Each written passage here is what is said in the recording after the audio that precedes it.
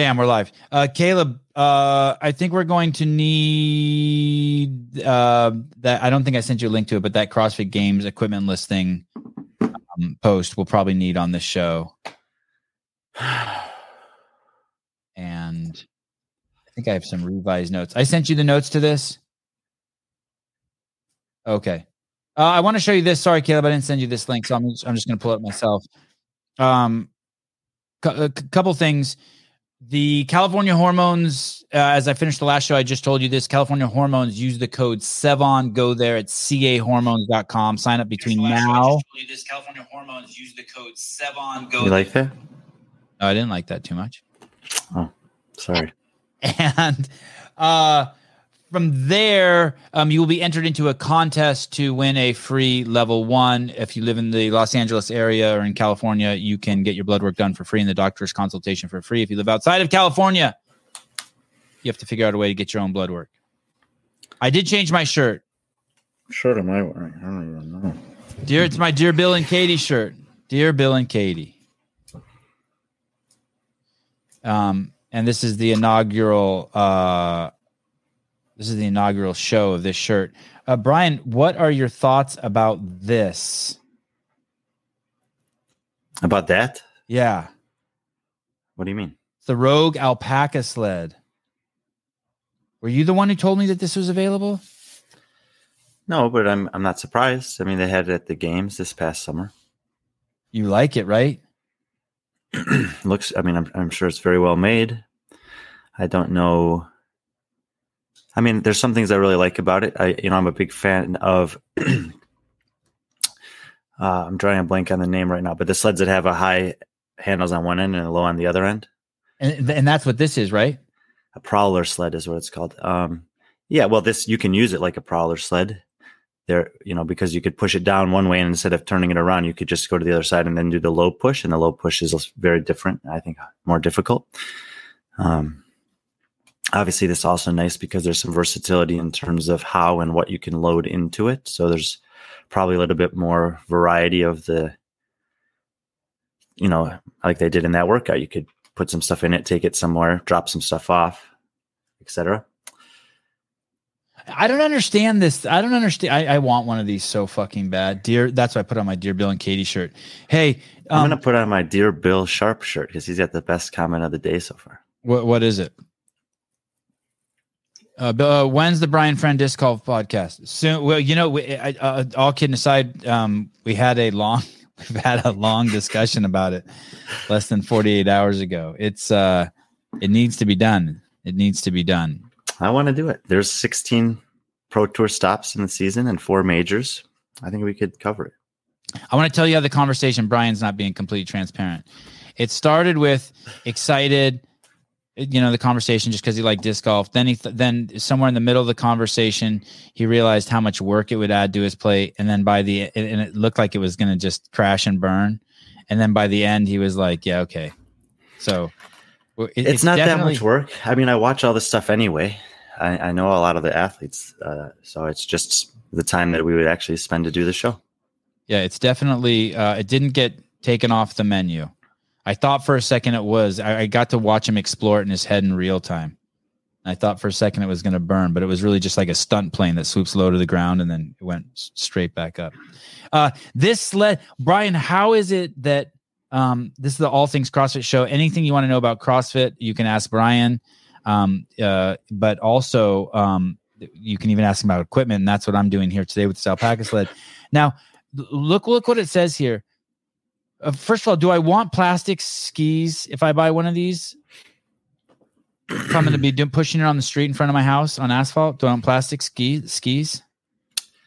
Yes or no? There are other things you can put on it, but I would assume that this is made sturdily or durably enough to handle that.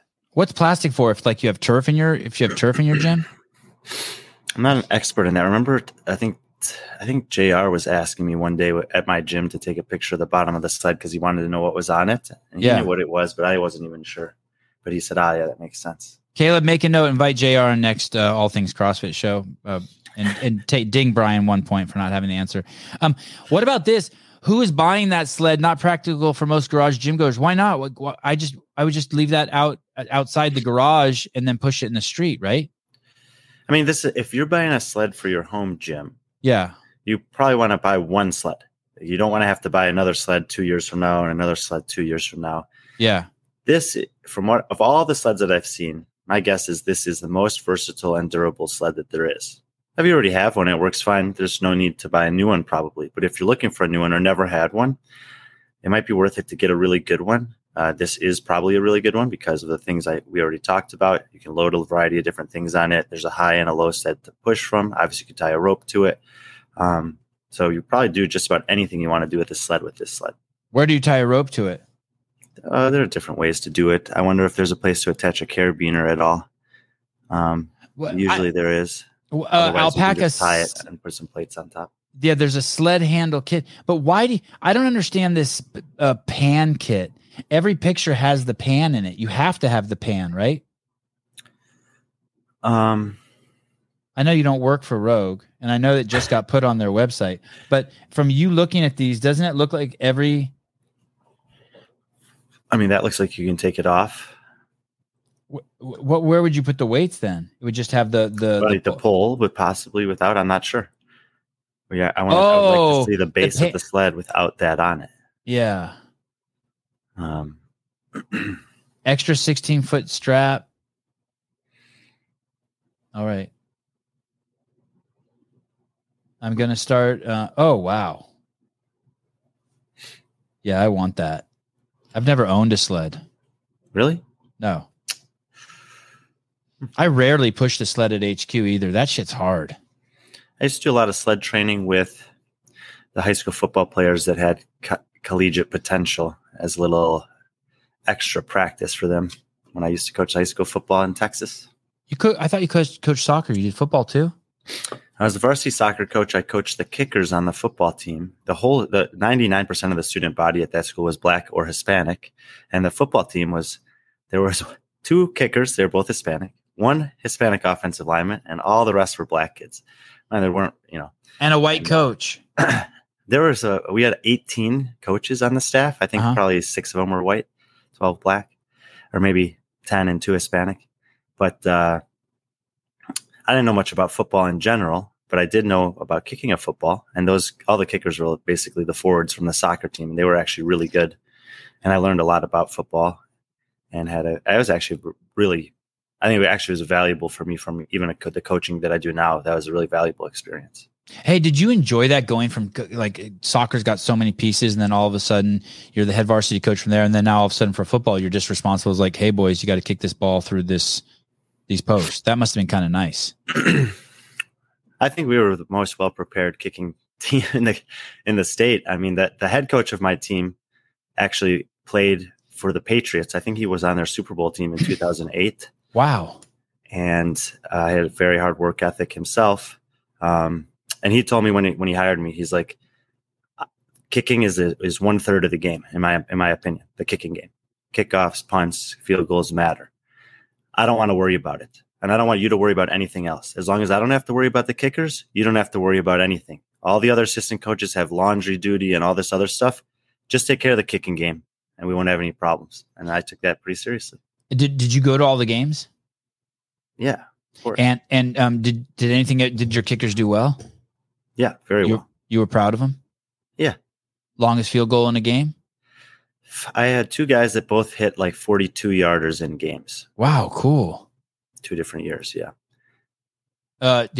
Nail biters? Like you're like, oh shit! Like when they go up there, would you get stressed out? Fists clenched? Like they're like. No, I mean even the best in the world will miss a kick every once in a while. What I wanted to be sure of was, because he would ask me, Coach Friend, can we make this kick? And I wanted to be sure that if I told him that I felt like he could make it at least 8 out of 10 times. And if I didn't think he could, then I wouldn't send him up. And he was okay with that too. Wow. So when it got close, he'd say, "Friend, over here." And then as he needed me, he let me know. Yeah. In those 42-yarders, you were confident. Yeah. Sometimes it just depends on conditions, a windy, cold or not. And critically important that I found out was, you can have the best kicker in the world, but if the snapper and the holder aren't good, it doesn't matter. So I demanded that we had at least a specific amount of time every week to practice with the entire kicking team, the snapper and the holder, that is. And then, of course, we do some stuff with the whole team, and walkthroughs or whatever towards the end of the weeks. Get the ball down in time, have the threads pointed in the right direction, and the angle of the ball proper? Yeah. I mean, it's got to travel from the center to the holder and then be in the right spot at the time that the kicker's approaching. And I mean, like, we played a lot. We played some good schools. Like, we went all the way to state semis one year, and every school in Texas has a handful of guys that are just incredibly fast, quick. I mean, it was dangerous. Like, kickoffs were no joke. You couldn't just kick it to some guy back there. He might run it back. So you had to have a pooch kick that was good, or a guy that could kick it out of the end zone. What's a hooch kick? Pooch kick. It's like you kick it basically to the 30-yard line really high, so they have to fair catch it, and you're just conceding the ball on the 30 instead of risking them running it back further. Shit, Caleb, did you know that that's called a hooch kick? Pooch. I used to be a kicker in high school too. No shit. What's the longest field goal you ever kicked? I think one time I hit a 50. In a game? No. Like, just for funsies. What's the longest you ever kicked in a game? Oh, in the game, I think it was about a 40. Wow. That's fucking awesome. I actually lost a bet to one of the kickers one year. He said, "Coach, I think I can hit a 60-yarder today." I said, "Okay, 100 burpees." He goes, "No way." I said, "I'll do 100 if you make it. You do 50 if you don't." And he made it. And there's a video on YouTube of me doing those 100 burpees for time. They were supposed to be counting. I think I only did 97 or 98 because I miscounted, but I did it in under 5 minutes. I was pretty happy. Holy shit. With the whole team watching? Most of them lost interest after 20 minutes or 20 reps or so, but the kicker stayed. I was a snapper. Something I did not uncover in the podcast I did with Mr. Schweitzer. I was a snapper much harder than you think. Yeah, we lost the last year that I coached there. We lost our long snapper to injury for the middle portion of the season, and we basically didn't kick very many field goals during that time. What was the injury? He has leg rolled up on. Oh shit! I bet Brian was a great coach. I bet so too. Stoic as a motherfucker, right? And it's just stoic coaches get a lot out of kids. Oh, Corey kicked a 42-yarder. Holy shit! In a game. Wow. Last question about kicking field goals. Is the ball have to be straight up and down, or is there a benefit of kind of like putting it at an angle for the kicker? Caleb, you got to find that YouTube video. People don't believe me. What? It's on my YouTube station, but I haven't. Thank you, Alan. Thank you. Someone had to say it. I know you guys think I'm brave and shit, but that's what I was thinking, and I kept it to myself too. It's true, but I also weighed only like 150 pounds at the time. You look like a string bean. And I could run like a 5-10 mile. Wow. Oh, shit. You didn't weigh 150 then. You're 137.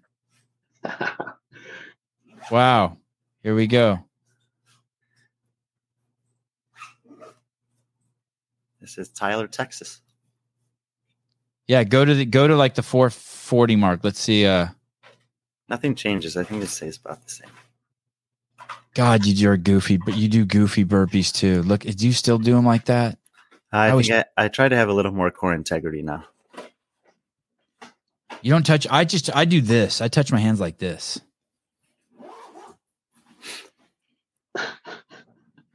What, Tyler? What? Look how close his feet are at the top. God, you are a goofball. You're such a soccer player. Speeding up at the end.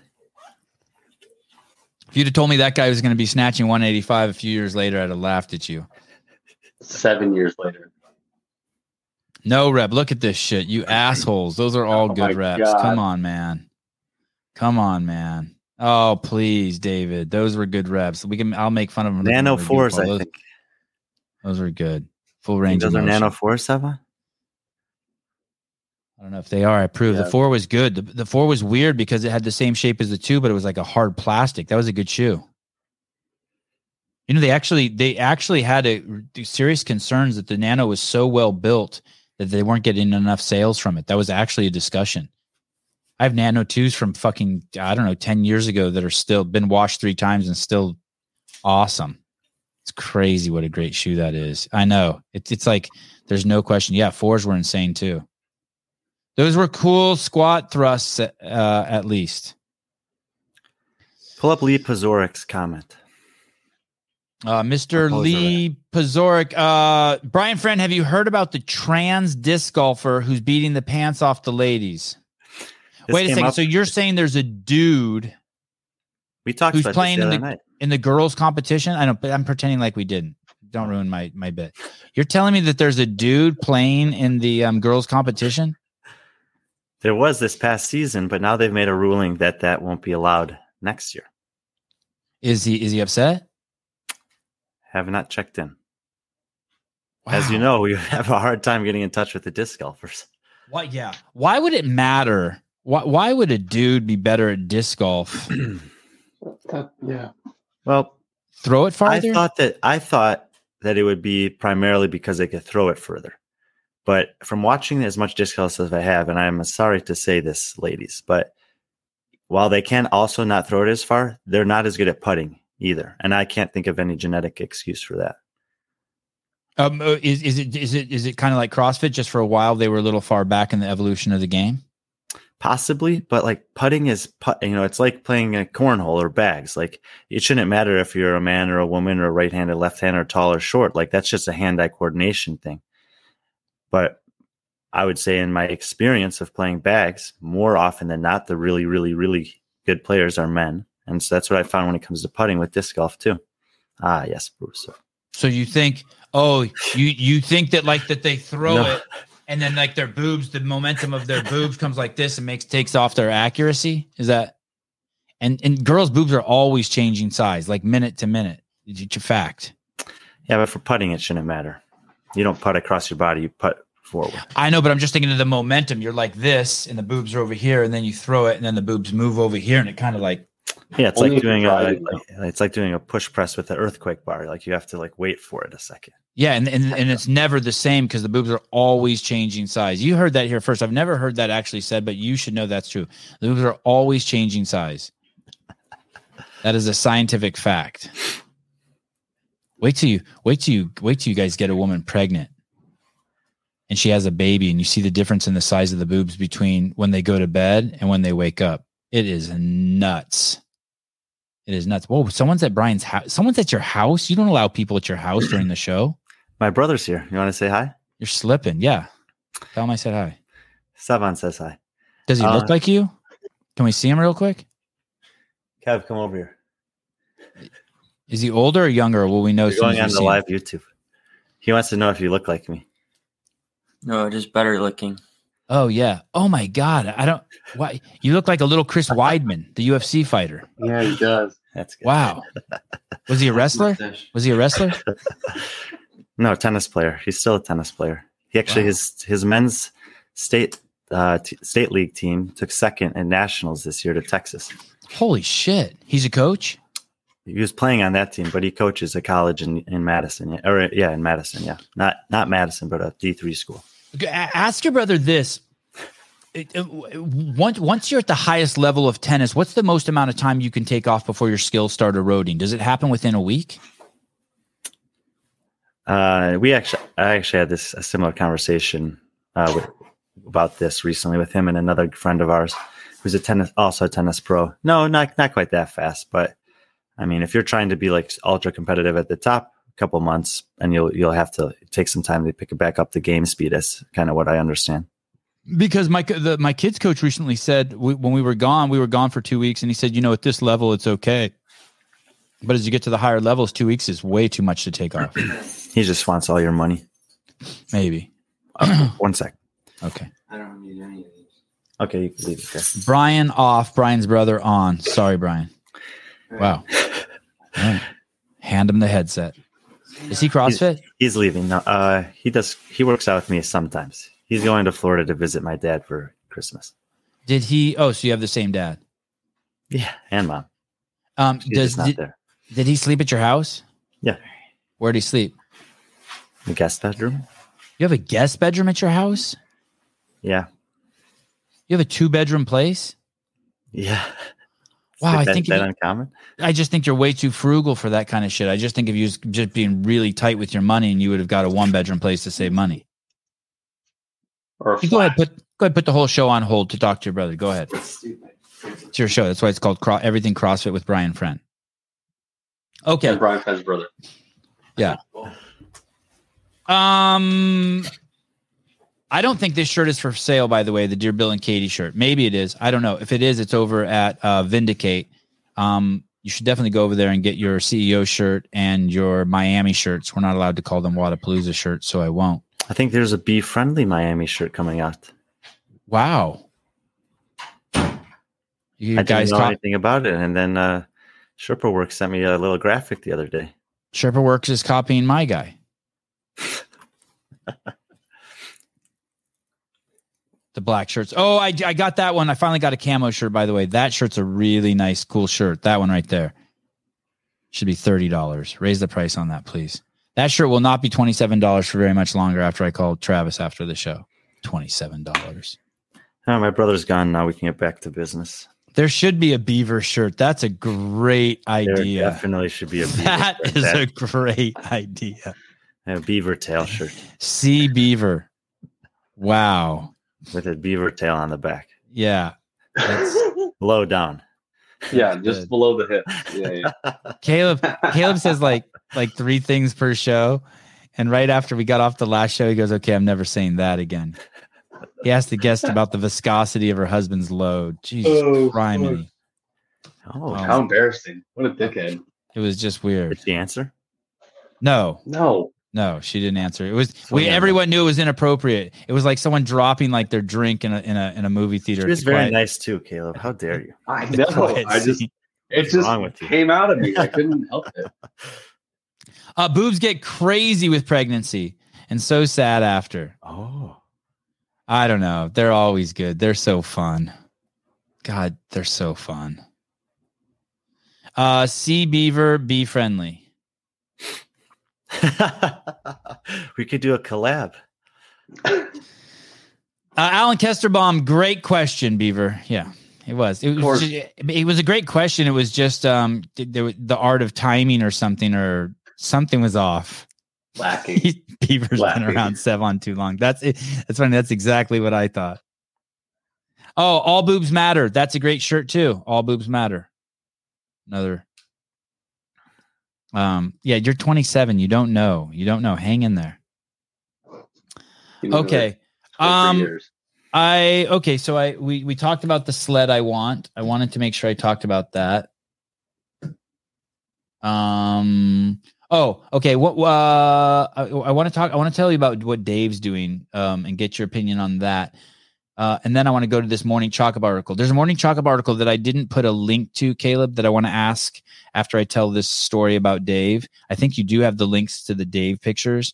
And the Morning Chalk-Up article is the 2022 most viewed stories that they had on the Morning Chalk-Up. So I just want to ask Brian about that. But I want to tell you something about that happened with CrossFit Inc. because I think it's really important. And I think it fits in the show, All Things CrossFit. Basically, it looks like Dave went over to the East Coast, over to Fort Bragg. Is that where that is, Caleb? And Fort Bragg. And he met, I think we also, by the way, have one on the West Coast. We also have a Fort Bragg, which is kind of weird. FYI, I just texted you guys something. Okay. And the oh man.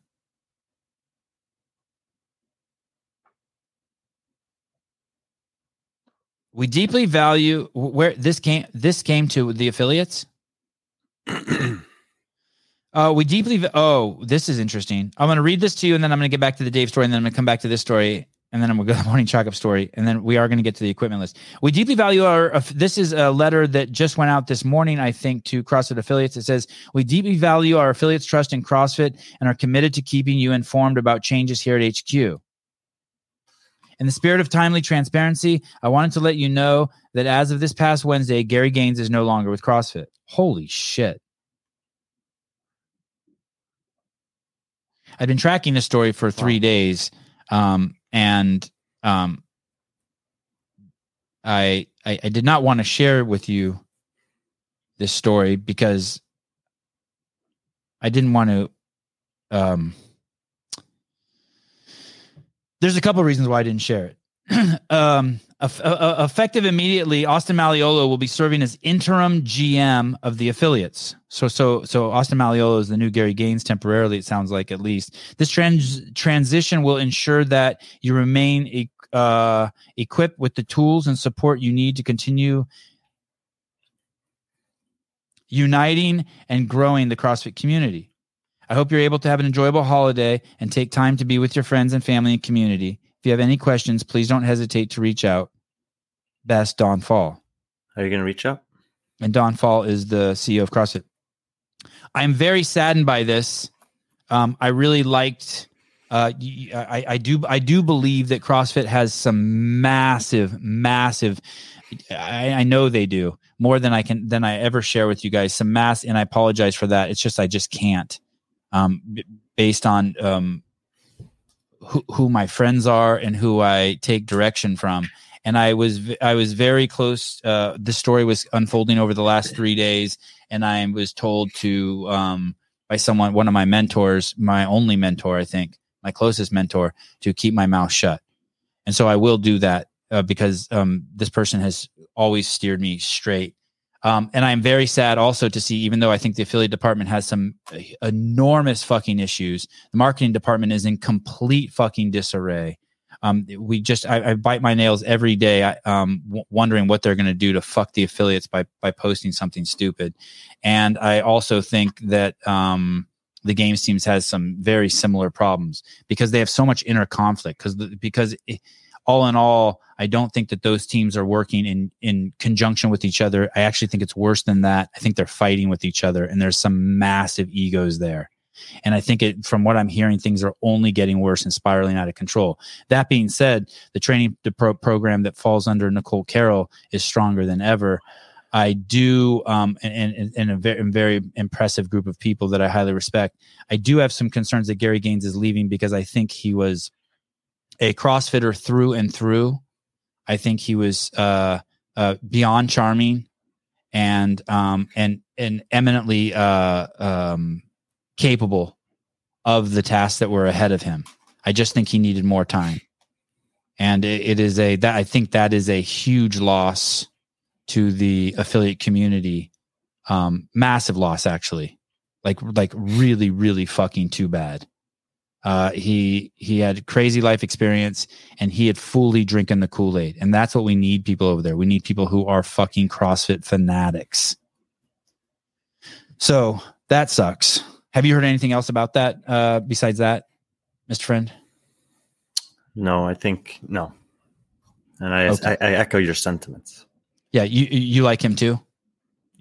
Didn't get to spend a ton of time with him. I got to meet him on a couple occasions, and he was always very nice. And from the people I know who did work with him, he seemed to be a good leader and hard worker, which I think are both very important things.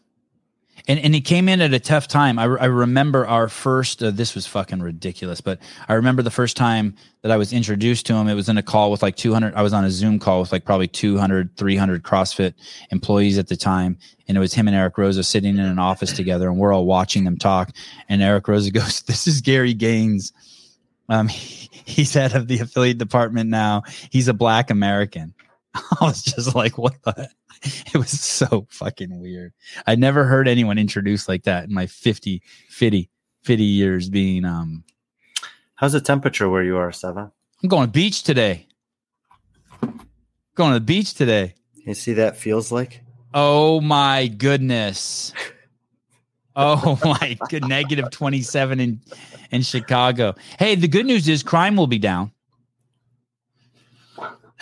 That's someone told me there's a Bears game here tomorrow, and it's going to be still this cold. And someone told me that they weren't allowing any fires or like portable heaters in the tailgate. Yeah, and I'm like, what? There's like no rules in Chicago right now, but you can't like make a fire and cook some food in the tailgate. They just said it's too windy. But you can bring your gun. Sean M, can we go over Gary's resume? I don't remember specifically, but a crazy resume. I think he comes from somewhere. I think he does come from Elon's lineage. I think he worked directly and maybe even reported directly to Elon Musk at a previous job. He is very well connected to the ownership of the company. I had heard that, which is super duper important to me. If I care about the future of CrossFit, and he was a good CrossFitter. I remember when he came in, the people that I know who still work there said he was just a fucking beast. He's a beautiful man, charming, and he came in whenever Rosa came in. He came in with Rosa, and I think basically one of the owners of CrossFit, one of the big investors, is very close to Gary and wanted Gary there to keep an eye on things. The whole thing is fucking weird. And there is I don't know if the details of his departure will ever come out, but I totally wish the best for him. We had a bumpy beginning at the beginning. I had a lot of venom in me, but I admire him for the journey he's taken with CrossFit. I really do. He wasn't and he assimilated well with the team. He assimilated very well with the team, which is it's not easy to assimilate with Dave. You have to take your lickings. And I know I haven't talked to Dave recently, but I know Dave really was starting to warm up to him. And that's super duper important for an effective team. So I hope that helps. Okay. Ooh, I got a little anxiety talking about that. I feel I need my back to Dave on the East Coast. Back to Dave on the East Coast. Yes. So Dave Castro was fired from CrossFit. And while he was fired from CrossFit, it sounds like if you watch his most recent weekend review, that when he was fired with CrossFit, he was working on a contract with the U.S. military. What do they do? Is Fort Bragg, is that Army? When you hear Army Fort, that means that denotes Army if it's a fort? Yeah. Okay. And so Fort Bragg is the Special Forces hub of the Army. Okay. And that's Delta Force. Part of it, yes. Okay. What other special forces do they have over there? Well, Delta Force is like a subset of the Army Special Forces. So okay, I'm not going to get particular. Okay, and I know that when just to clarify, because there's some people confused here. Gary Gaines was fired from CrossFit. Dave Castro has not been fired from CrossFit for a second time. No. Dave has not been fired. I'm going to, so news story. Clear the slate. I'm going back to Austin. Thank you. Fort is Army. Camp is Marines. Okay. So I'm going back to when Dave was fired by Eric Rosa. Dave had started. It sounds like from watching Dave's weekend review, David started, reaching out to people, or people were reaching out to him, and he started speaking with General Donahue. He's a 3-star general. I think at the time when Dave was talking to him, he was a 2-star general. And Dave knows this guy, General Donahue, because they were deployed together. When Dave was, is it the guy on the far right? Which one is General Donahue? Do we even know? I'm pretty sure he's the guy with the black shirt right next to Dave. XVIII. Okay, 18. Okay. That's what I assumed too. So when Dave was deployed to Iraq, one of the time on a combat mission, he did almost nightly combat missions. He was deployed with a program where they mixed DevGru, that's the SEAL Team 6 guys, with Delta Force. And Dave was one of the guys that switched and went to the Delta Force. And Delta Force would also send guys over to Dev Group, and it would be like an exchange program. It's something that like Brian probably did in high school. Brian looks like he went to like some Asian country. Did you, Brian, ever do an high school exchange program? France. You did, yeah. You look like it. You're I've told you about it before. Well, and I don't remember, but I can see it. Because the guy who I did the exchanges was named Guillaume Pion, and when Guillaume Briand made the CrossFit Games this past year, it struck a chord. Yeah, I see more of going to an Asian. I think you're going to marry an Asian woman. You look like one of those guys. Oh, okay. Just so you know. So here he is. So this is Dave. He's cleared out the people's faces, but one of those guys is is General Donahue. He wasn't a general then, but he was the guy who was in charge of that Delta Force unit that I think it was 2005 that Dave deployed with. He was the force troop commander.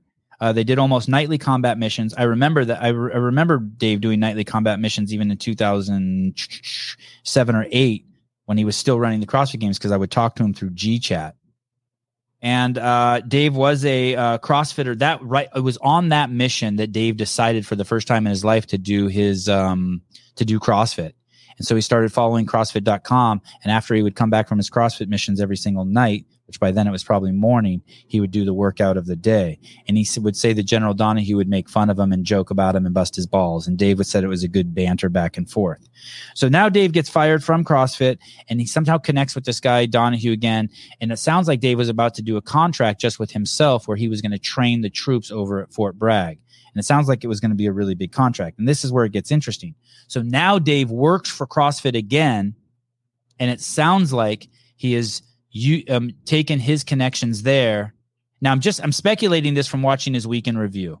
He just says one line in there, but that line makes me think that then Dave came back and he did the right thing. Well, I don't know if it's the right thing, but he gave the contract to CrossFit. It sounds like CrossFit has got a huge contract now with these guys, which is going to do several one-day courses over there and introduce those people at Fort Bragg in the third ID. What's ID stand for? Infantry Division. Third Infantry Division at Fort Stewart, that they're going to start learning the CrossFit training protocol.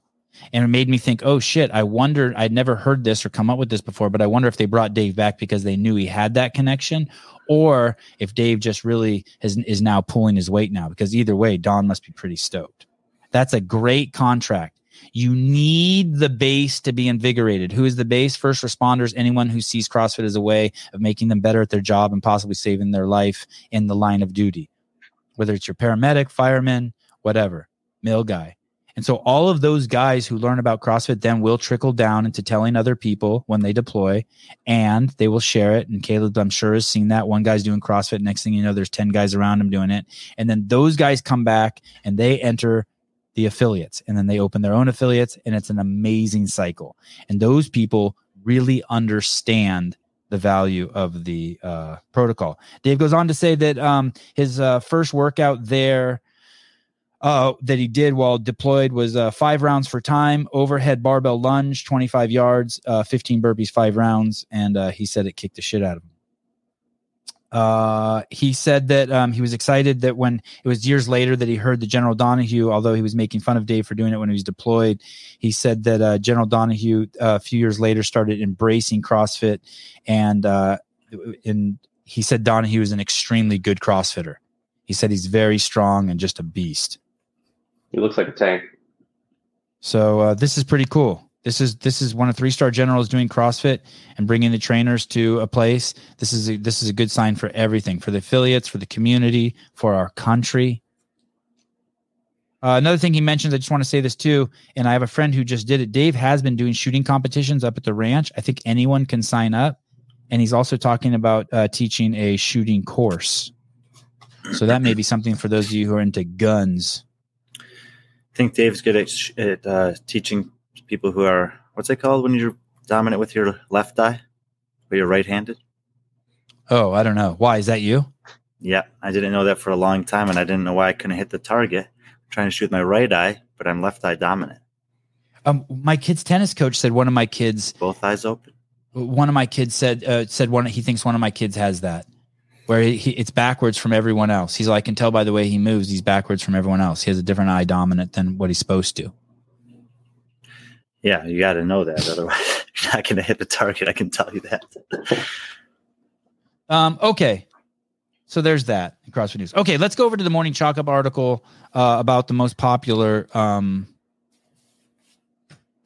Have you completely severed ties with Morning Chalk Up? Is there any chance you would ever like write for them? Like, are you allowed to go back and forth, Brian? Are you strictly a bar bend guy? Bar bend. So it's like you've switched from the New York Times to the Los Angeles Times. Are they? I don't even know if those are competitors.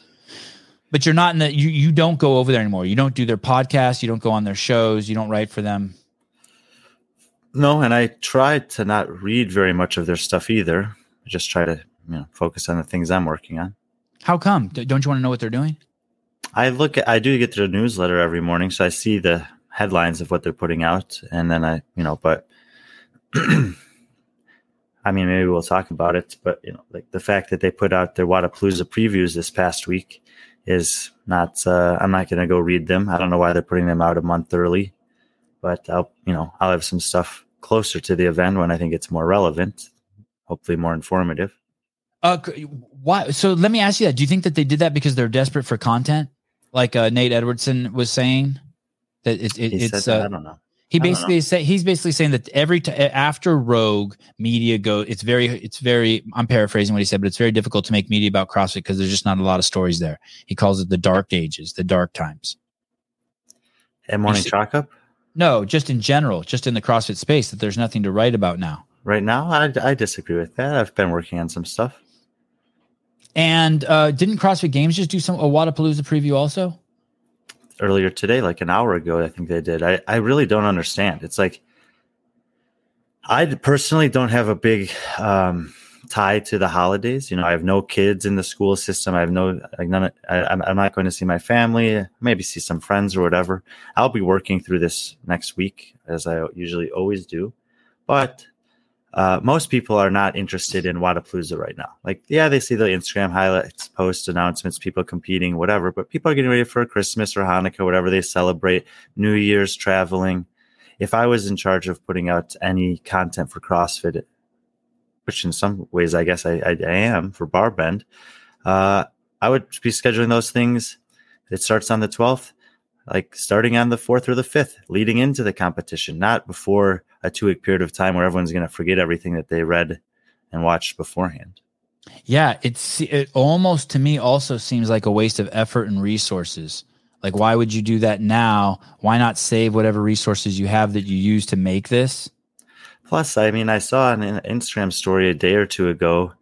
I think it was Dex Hopkins posted something, tagged Lauren Cleland, and he goes, "Oh, damn, too bad we recorded our preview show and now they've announced this team." It's like they're still announcing teams. They're still announcing individual athletes for their roster. So putting out any kind of a preview right now, I just don't understand it. Okay, fair enough. Yeah, I think I agree, especially if you have limited resources. Which clearly they do by looking at their posts. They're they're looking at. Well, just any. CrossFit I mean, look games? at the post from CrossFit Games. It's just all old stuff. Oh, hey, why do you Haley think Adams is new? Yeah, that one's new. Let me ask you this: why do you think they didn't cover Fit Wars? Who, CrossFit? Yeah, just like an update. Like, hey, it's in the ecosystem. It's easy to cover. They could have. What did they do for Rogue? Fair question. What did they do for Dubai? Do you think that they should have covered Fit Wars? Let me ask you that. Well, if you're a CrossFit Games team, I think it's a CrossFit Games team that would be involved with that. I'm not sure. Then you have to make a decision. Are you only going to cover stuff that's relative to the CrossFit Games season? 1. 2, are you going to also cover things that are CrossFit licensed or sanctioned events or whatever they're called now? Or 3, do you want to cover anything that's related to high-level competitive CrossFit? I don't know what their answer is to that question. Here we go. Here's something from 1 month ago. Top women to watch at 2022 Rogue Invitational. Do you think it's politics that they didn't cover, or do you think it's resources? Well, so we have an example of them putting some stuff out with regards to Rogue. We already saw today that they put something out with regards to Wodapalooza. They have 3 videos from Rogue, by the way, in a row. They have invitational men, invitational women, and numbers from Rogue.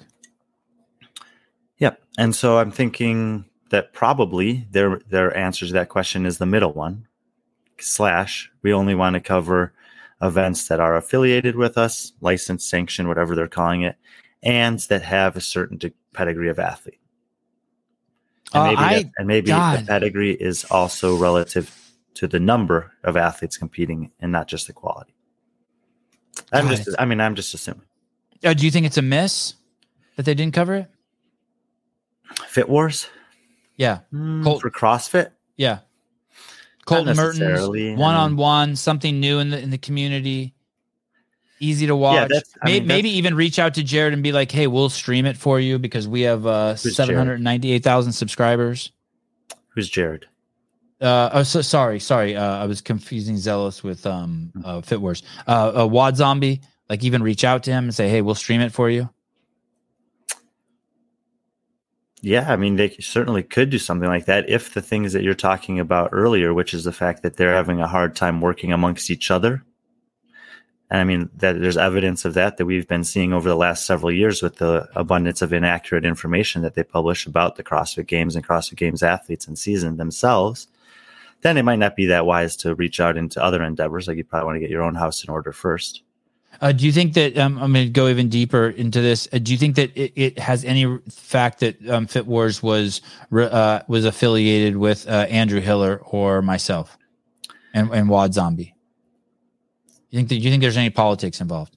Oh, I mean, yeah, possibly. I think that I know for sure that both you and Andrew have, there's groups of people that are very hesitant to be associated with what you guys are doing, or maybe not everything you're doing, but certain aspects of what you guys do.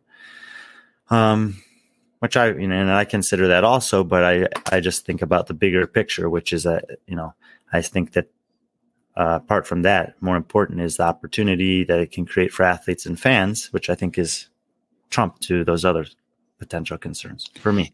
It seems pretty obvious to me that if you support Fit Wars, and it's two athletes that have a good chance of going to the CrossFit Games, one a very, very, very, very, very good chance, Colton Mertens, that if you hype this up, in the benefits end up going downstream. You end up getting the benefits when he goes to the CrossFit Games.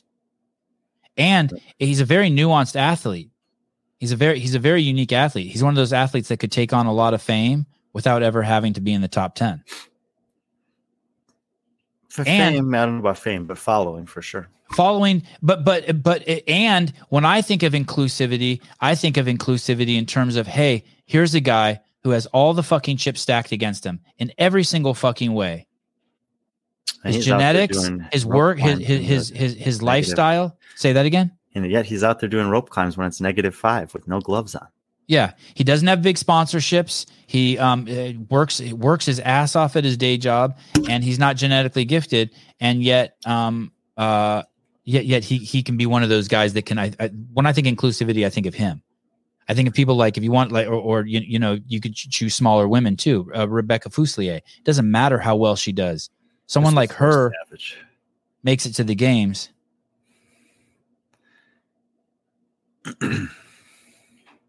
God, look at his fucking thighs. -7, legless rope climbs, no gloves. I want to subscribe to his OnlyFans where I watch him put those sweats on and off. How does he do that? There's no way it's not just -7 either. That window's got to be absurd. You mean it's colder? 100%. Yeah. Okay. Okay, so no Fit for Wars. There was something else I wanted to ask you about. Oh, will there be a Fit Wars 2? Do you know? There will be a Fit Wars 2. Oh, you like that question? I saw the way you turned your head like that. Like, oh, good job, Sevi. We're targeting end of January. Wow. Okay. And any idea who the athletes would be? We're really hoping to get 2 women. I think we have one locked in. She was at the games last year. And are you choosing women because you think that you should alternate between men and women, or it was just 2 athletes who are like, hey, we want to see them compete? Or is this part of the DEI council over at wadzombie.com? To alternate. I mean, actually, it's been cool. There's been a lot of people that have reached out and had different ideas of like a winner stays type format, or a knockout style where instead of 2 people, there's 4 and you give them like a test and then remove one, a test, remove one, or that we do some masters or international. And all don't do that. Don't get crazy. International. We are not ready for adaptive or masters. No one get fucking crazy. Come on. You wouldn't want to see Jason Grubb, Sean Ramirez Fit Wars? Okay. You win. Yeah, I do want to see that. You want to see a little? I do want to see that. Nicole Carroll, Annie Sakamoto Fit Wars. I do want to see that. Yeah. All right. Is that the adaptive division? Annie and Nicole. Hey, give me 2 adaptive athletes I'd want to see. You win. Okay, I would want to see both of those. I think those. What about adaptive? Adaptive is tough for many reasons. Just pick 2 dudes missing an arm, by the way. Don't get all crazy if you guys do it. Like, try to. It's a real topic. We're talking about CrossFit stuff. They're making changes to the adaptive divisions this year. I don't really understand all that stuff that well. I do have a friend who's 2 years ago was not eligible for one of the Masters divisions. Last year he was, and this year he doesn't know if he is again or not. And Adaptive or Masters division? Adaptive. Oh, okay. And I think that's, and honestly, it's an area that's not within my expertise. I have a broad but not deep knowledge of the adaptive community. And it's also kind of strange. Like there seem to be one or two in every division that are just way better than everyone else. Right. And so I think there could certainly be some opportunity for something like that down the road. But the point is, that's a place for transgender athletes to go to, by the way. That should just throw that in the adaptive class. I just solved that problem. Okay, great. Nice work. That's what we're doing here. Solving men problems. to women or women to men. Yeah, that's all we do. We just solve problems. Anyway, but the point is we can't do all those ideas at once. We do want to have a little bit of variety to the, we don't just want to have two elite men. I think that eventually it might even be fun if we could do a man versus a woman. Oh, I would love that. But we also want to get it right. Like I realize that I think we did really well for the first one. And maybe in some regards, we got lucky that those guys are willing to participate, that they are so closely matched, that we got the workout pretty much right, which is that's not necessarily that easy to do when it's only two people. Like you could pick a workout and think it's great. And then they go to do it and you're just 2 minutes in, you're like, oh, fuck. Like this is not that exciting or entertaining. So I think we got pretty fortunate. I mean, there's a lot of work. I think it's going to be hard to match it. I think it's going to be so hard to match it. I think you guys set yourself up for failure. So, it's going to be so hard. I don't know if we set ourselves up for failure, but we recognize that it went well. So yeah. So Daniel Brandon, Andrew Hiller, Fit Wars too. Yeah. Oh, that is it. That guy guessed it. A couple of women. Yeah.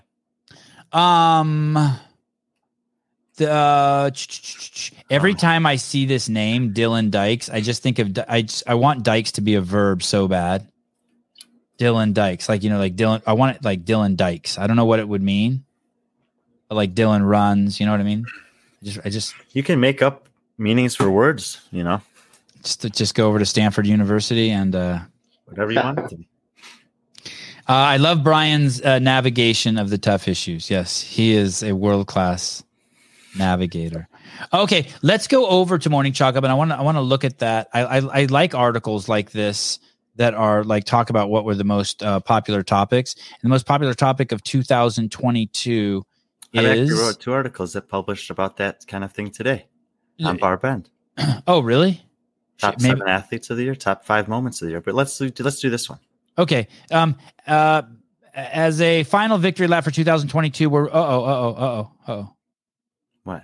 We're reflecting on year of open workouts, inspirational stories, and CrossFit Games drama. The Morning Chalk Up staff wrote more than 1,500 articles, but these stood out the most to viewers with combined 765,000 views. Here are the top 25 most viewed articles in 2022. I only just want to look at this first one and get your thoughts on it. Dave Castro ruled the news cycle this year, whether he was working for CrossFit or not, starting the year off strong on January 4th.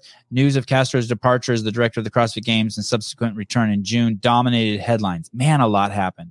Of course, these changes were met with various opinions from the community. Thoughts on just the whole Dave Castro drama and where he is now? I feel like he's kind of gone undercover now. Like we don't even really know. Dave? Yeah. In terms of what he's doing with CrossFit? Yeah. Like I'd like to see him more forward facing. You think that there's a chance he could become the new affiliate director? You mean instead of Gary? Yeah. Well, it sounds like Gary's gone from that article that we opened with. Possibly. I mean, possibly. It's like you would know better than me what kind of experience he has working with affiliates and for how long and in what capacity. But he's certainly seen a lot, and I'm sure has a lot to offer in that department or that role. I would guess that the reason why he was brought back originally was because of the clamor from the affiliates. And that's why I say that. I'm guessing that nothing could have influenced him coming back more than clamor from the affiliates. Yeah. And I mean, he's been traveling around the world and the country visiting CrossFit gyms forever. Like he has a good pulse on the affiliates from that regard. He's probably been to as many or more than anyone CrossFit affiliates around the world. Would you like to see more of Dave forward facing? I don't care so much about who's forward facing. I think that I've always felt like there was probably a lot going on in the in certain parts of CrossFit that I just didn't know a lot about. I think that there could be some value in knowing more about that. But who was it? I think it was Barbell Spin last week put up a post asking how would people like to see information communicated from CrossFit? And he gave options like social media or YouTube or an email or a newsletter or something like that. And most of that I was like at least 50% was wanting social media. I think, if I remember correctly, the results he posted. He might be listening and know. Who, Dave? No, Barbell Spin. Mr. Spin. Mr. Spin, yeah. That's, if I was CrossFit, that's something that I would be paying attention to. He's one of these media guys. He's putting it out there. Presumably the people that are responding to that are also the people that are digesting the news that CrossFit's putting out. Why would you not want to know? It's like they're doing a free survey for you. I don't know if CrossFit's paying attention to that stuff or not. What I want is I want a Dana White of CrossFit. I want a Greg Glassman or the old Dave Castro back, or I want someone who's going on podcasts, at least once a week. People are asking him tough questions. They're doing press conferences. I would like to see either Dave or Don, once every 2 weeks or once a month, do a 20-minute show like this where it's live open calls and people fire questions at him. Like, we see Dana under so much adversity from the press and the media and people asking questions, just go back. I mean, there was a while when they were like, we'll never let women fighters in the UFC. And then they got women fighters in the UFC. And then you get to ask what changed your mind. And like, they have their first big gambling scandal in the UFC recently. Like, that kind of stuff, or like even what we saw just happen with the Liver King, the scandal, these types of things, when they're handled properly, only invigorate and charge the base. No one who likes Liver King has stopped buying his shit. No one who sees the gambling scandal in UFC is like, oh my God, I hate the UFC. I always knew that. Like, all of these things invigorate the base. And I would just like to see someone, like a New Year's Eve message, on Jan 1, Don Falk, don't do a live show for 20 minutes, or Dave, and be like, hey guys, get out there and fucking work out today. That's what we do. Fuck your hangover. Only a half dozen people can see. No. Come on my show. I'll fucking do it for you, or finally get a profile pic for the CrossFit podcast and go live there. I'd like the White House. The only thing that's cool about the White House is that black chick with the curly hair that fields questions, and you just watch her get bombed. You know what I'm talking about? I mean, that shit's crazy. That shit's a circus, but it keeps us interested in the White House, and like, we need that. Do you see that we need a guy? I hear what you're saying. Yeah. I want a guy. I think so, but not every. When I mean a guy, I mean it can be a gal too. It can be Nicole Carroll. Yeah, Fuck, she's a savage. Yeah. Does the PGA Tour have that? No, but I don't know. That's the thing. Does the NHL have that? No. So you don't have to have it. No, you don't have to have it. There are successful models with both. But those also aren't communities. And the UFC is closer to being a community, and CrossFit is definitely a community. And we just CFHQ press secretary. Yeah, make Dave that guy. I mean, how great would it be? How great would it be if someone asked a question to Dave and you see him just snap on him? Like, it doesn't like. I think that's happened before. Yeah. Are you against it, Brian? Do you think it's a bad idea? No, not against it. I just don't. That's what I'm saying is, I think it is a solution. I don't know if it's the only solution. I think that there are other ways that you could communicate consistently and accurately information that would be better than what's happening now. I mean, you're more that guy than anyone. You coming on the show and me asking you questions. Like when I ask you about the kettlebells here in a minute. Okay. Oh, we should invite Adrian on. We should do an equipmentless show with Adrian. You want to do that? I always love talking to Adrian. Yeah. Good answer. Okay. No surprise. No surprise that was a huge news story. Let me ask you this too. If you go to Don, why did Eric Rose's account skyrocket to 100,000 followers when he became CEO, and Don's is like at 10,000? Is it because the drama's over? Don likes to hang out with the people. He doesn't need to be up there in the spotlight. Okay. Do you get that? You read between the lines? Yeah, I just think it's that for some reason the community wasn't as charged. I don't think it's so much Don. I think it's the community wasn't charged. But like, if you are going to follow, I mean, 6,000. This is a fucking, I mean, he was on the show. He's a fucking cool guy. He's a down to earth guy. Well spoken, funny. Marine recon. He dabbled over on the woke side of the hill for a while. Played around with the Google and Facebook guys. I mean, he's seen it all. He got good life experience.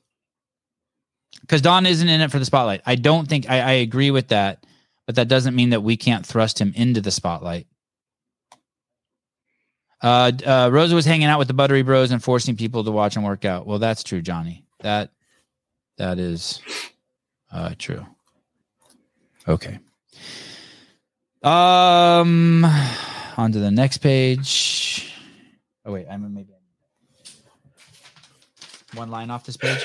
No, I don't need that page. Game release, semifinal locations, and equipment lists. Let's look at that. Games locations. We have Orlando, Florida, Johannes, South Africa, Pasadena, California, Brisbane, Rio de Janeiro, and Berlin. That's Germany. And Busan, Korea. Never heard of Busan. What do you think? Good timing. Is it good that they're releasing this so soon? Oh yeah, definitely. I think that I know that there was getting all the dates and the venues locked in was a little bit challenging, but that their intent was to release this before the new year, which they were able to do. I think that's great. And the first two things they said, start planning. I hope that that's the case. I mean, we talked about it a lot last year that certain semifinals were very well attended, seemed to be very well supported, others not so much. And in particular, the ones in North America were very, very poorly attended. We're going to Florida. We're going to California. There's been regionals in both of those states before that have been very well attended. I hope that's the case this year. And what do you think? Let's look at that first one up there, Orange County Convention Center, Orlando, Florida. What do you think the attendance will be like? You think it's going to be off the chart this year? I've gotten so confused about this because when I see Orange County, I think California. The other one's in California. This one's in Florida. Do I think the attendance will be off the charts? I mean, I would hope. I hope so. I know there are a lot of people that were saying I had heard that it might be in the Northeast.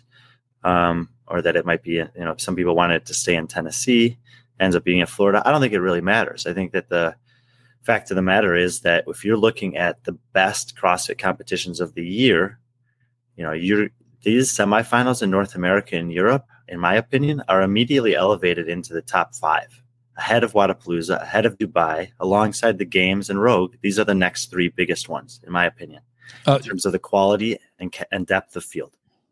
Europe and both in North America. Yeah. Is it enough to just have one semifinal in Europe? Well, it is, but there are some questions that CrossFit still has to answer in terms of how these are going to be run. And as you saw on the previous slide, some of them are lasting longer than others. Yeah. Why is that? 3 days and 4 days? The ones that are lasting 4 days are because the fields are so big. I have personally brainstormed, amongst myself and with a couple of close friends, several different ways that you could potentially run this. But I think pretty much everyone will agree that if we show up on a Friday and we say, let's just say we're doing 333 as a semifinal workout, and you said, and we're going to have 6 heats of men and then 6 heats of women and then 4 heats of team do this workout. No one's showing up to watch that. I mean, no one wants to watch 16 heats of 10 do a workout that's going to take 35 to 40 minutes. And we've had workouts that take that long at the games before, at the semifinals, the qualifying stage of the CrossFit Games before. So there are other options. You could run bigger heats. There's definitely drawbacks from that. You could have heats of, let's say, 20-20, 10-10. That's a solution. Or you could have something like the bottom 30 men, the bottom 30 women, and the bottom 20 teams, the bottom half of the fields compete in the morning. The other half compete in that evening. And you understand that there's going to be different populations of people attending those things. Either way, because the fields are so big, they need an extra day to fit in all the competition. And the other ones that have 30 men, 30 women, and 20 teams, half the number can get it done in 3 days. How much larger are the fields? Let's just take this Orange County, Orlando one. How much bigger is that field this year that will be showing up there than the field that showed up to one of the events in Tennessee last year? Twice as big. It's basically like combining them. Okay. So the implications there are that there will be significantly more people in the seats. The syndicate, to watch. You would assume. I mean, the Syndicate Crown had 30 men, 30 women, 20 teams. This event, North America East semifinal, will have 60 men, 60 women, 40 teams. Let me ask you this. Do you think that what do you think the limiting factor is to people attending? And let me throw out some ideas out there. Cost of entry, knowing who the athletes are, or maybe media exposure to the people. Because my feeling is that for whatever reason, whether they don't have the resources or the leadership, that there's just this, last year, there's just this expectation that people are going to come to these events without promoting them. And that works in Australia because you got Tia Toomey. I think that the people in Australia will show up anyway.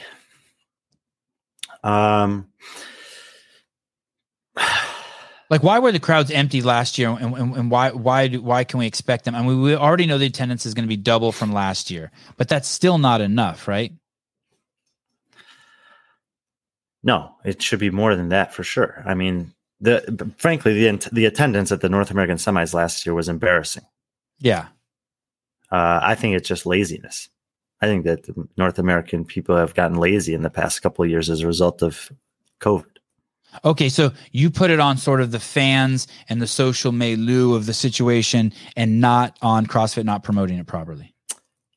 I guess I don't know how well it was promoted relative to regionals from 2018. But if I'm looking back at 2016, 17, even 2014, the first year I went to regionals, first CrossFit competition I ever went to was in Navy Pier in Chicago here.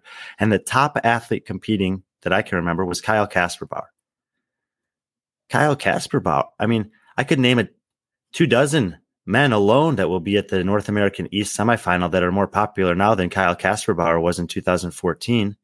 Nothing against Kyle, phenomenal athlete, great accomplishment throughout his career and everything else that he's done. But there's no reason that people shouldn't be going to that. Let's just see. There's an event in 3 weeks in Miami that a bunch of athletes are going to. How many people are going to show up to that compared to the semifinal that's in Florida 6 months later? That event's going to be massive at Wodapalooza. Yeah, let's do a preview show like closer to the event maybe. Yeah, the whole week before. Fired up. Here's the thing.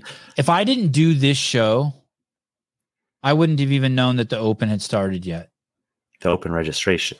Yeah. I would have no idea if I wasn't so entrenched.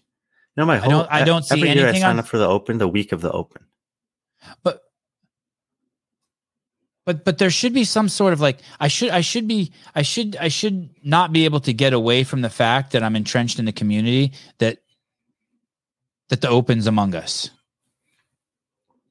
And it's so easy for me to. If I just don't do this podcast, if I don't go I have to go out of my way to find that stuff, I guess is what I'm saying. It should be easier.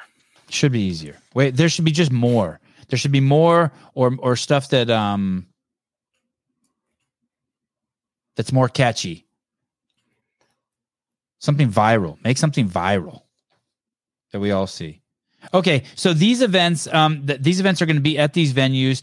What are the implications of there being more athletes there? Does that mean fewer events, or does that mean more events because it's more serious? Does it mean harder events, different time domains? Is there anything where the actual workouts will be affected because it's so many athletes, or is it just same stuff, just more? Well, they're programming the same workouts for all the semifinals. So some of the fields have 60 individuals and 40 teams, and 3 of them have those numbers, and 4 of them have 30 individuals and 20 teams. So the size of the field should not affect the programming because the size of the fields are different at different semifinals. What the size of the field does dramatically affect is the scoring. Because we've never seen, that I can remember, CrossFit administer a competition of this size and importance to know what kind of scoring system they might use. We could look back at some CrossFit Games seasons that had like 45 to 48 athletes qualify in like 2011 through 14 time range, I think. But even then, you can have 2-point spread all the way down from 100 to 0, or something like that. In this case, if you're going to use a standard scoring system, then they're probably only going to be able to have gaps of 3, 2, and 1 point. And they'll probably slide those down. Maybe, I don't know exactly how they'll do it, but you could conceptualize that. Or you could have a different scoring system that is much better when there are more athletes in the field and more events in the competition. Is that the Tyler Watkins scoring system? It is. So you think that you don't think it's too risky if CrossFit were to try the Z score at this year's? Not if they worked with us to do it, because there are things about Z score that you have to be cautious of when programming. But we've already troubleshooted most of those things, and they could tell, say, what is this format going to be a problem? Is this format going to be a problem? And we could tell them yes or no. And you don't have to program the couple styles of workouts that are problematic in that stage of the season. What about the fact that the Z score isn't easy for the fans at home to understand or to do the quick calculations in their head? You think that affects the enjoyability of the sport? Well, when I'm watching like I'll just take golf, for example, and they have a very easy to understand scoring system tournament to tournament. I had 5 under par, you had 4 under par, I beat you.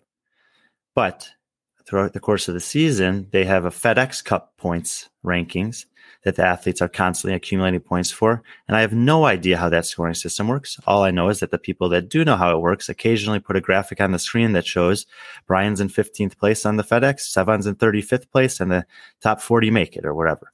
And you can see all the points that people have. And that would be how it is in Z-score, is that there's, you can understand how it works for sure. We've already written articles. And so you still see who wins the event, but you have to wait a couple seconds to see by how much until the scores are calculated. Yeah. So maybe it even adds tension to the events and helps it. And it doesn't take long to do. I mean, there have been many times, this entire year basically, where as long as Tyler is available, the event would happen, and a few minutes later he'd say, like, here's the Z-score results.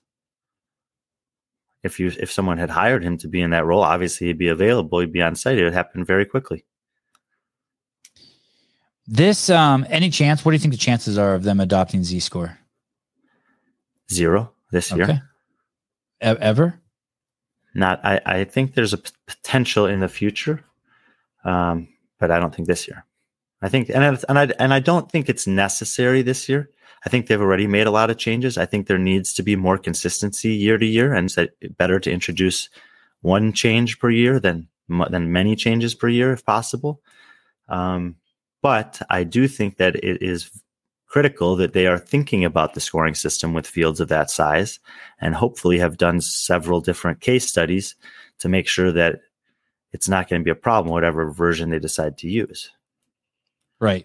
Same thing with the schedule. And at semifinals at regionals in the past, there have been times where teams would compete early in the day and then individuals would compete later in the day. Usually they're doing 2 or 3 events a day at most.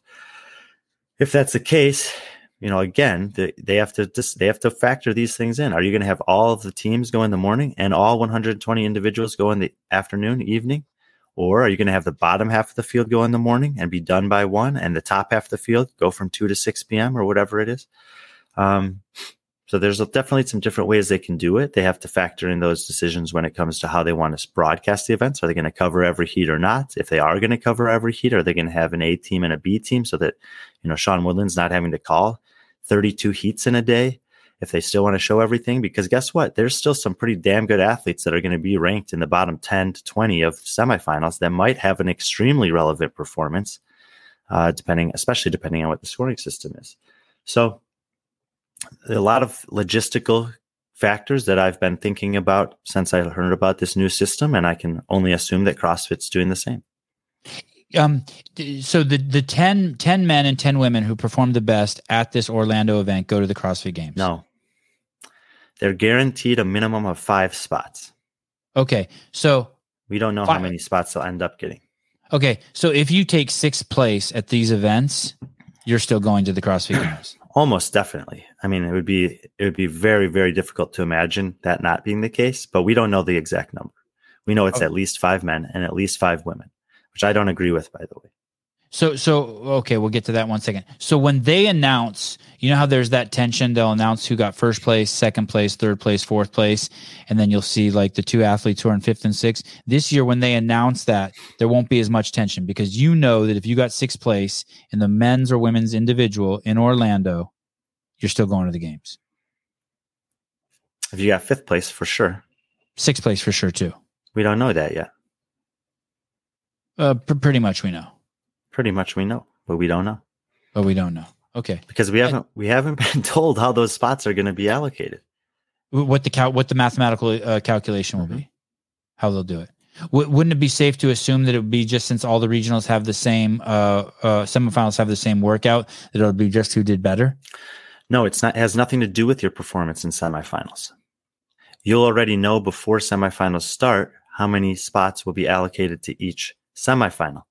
How they're going to determine that, which I think is going to take place after the quarterfinals and before the semifinals, is still unknown by us. Oh, shit.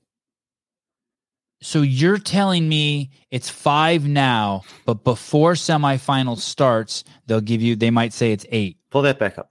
Based on some calculation that we don't know it is, and that's the calculation that goes back 2 years. Well, so we don't know for sure. That's kind of what they've alluded to. But look at the numbers. 5, 10, 15, 16, 17, 18, 19, 20, 21, 22, 23. So 23 of the 40 spots we'll just talk about men, it's exactly the same for women, are already allocated.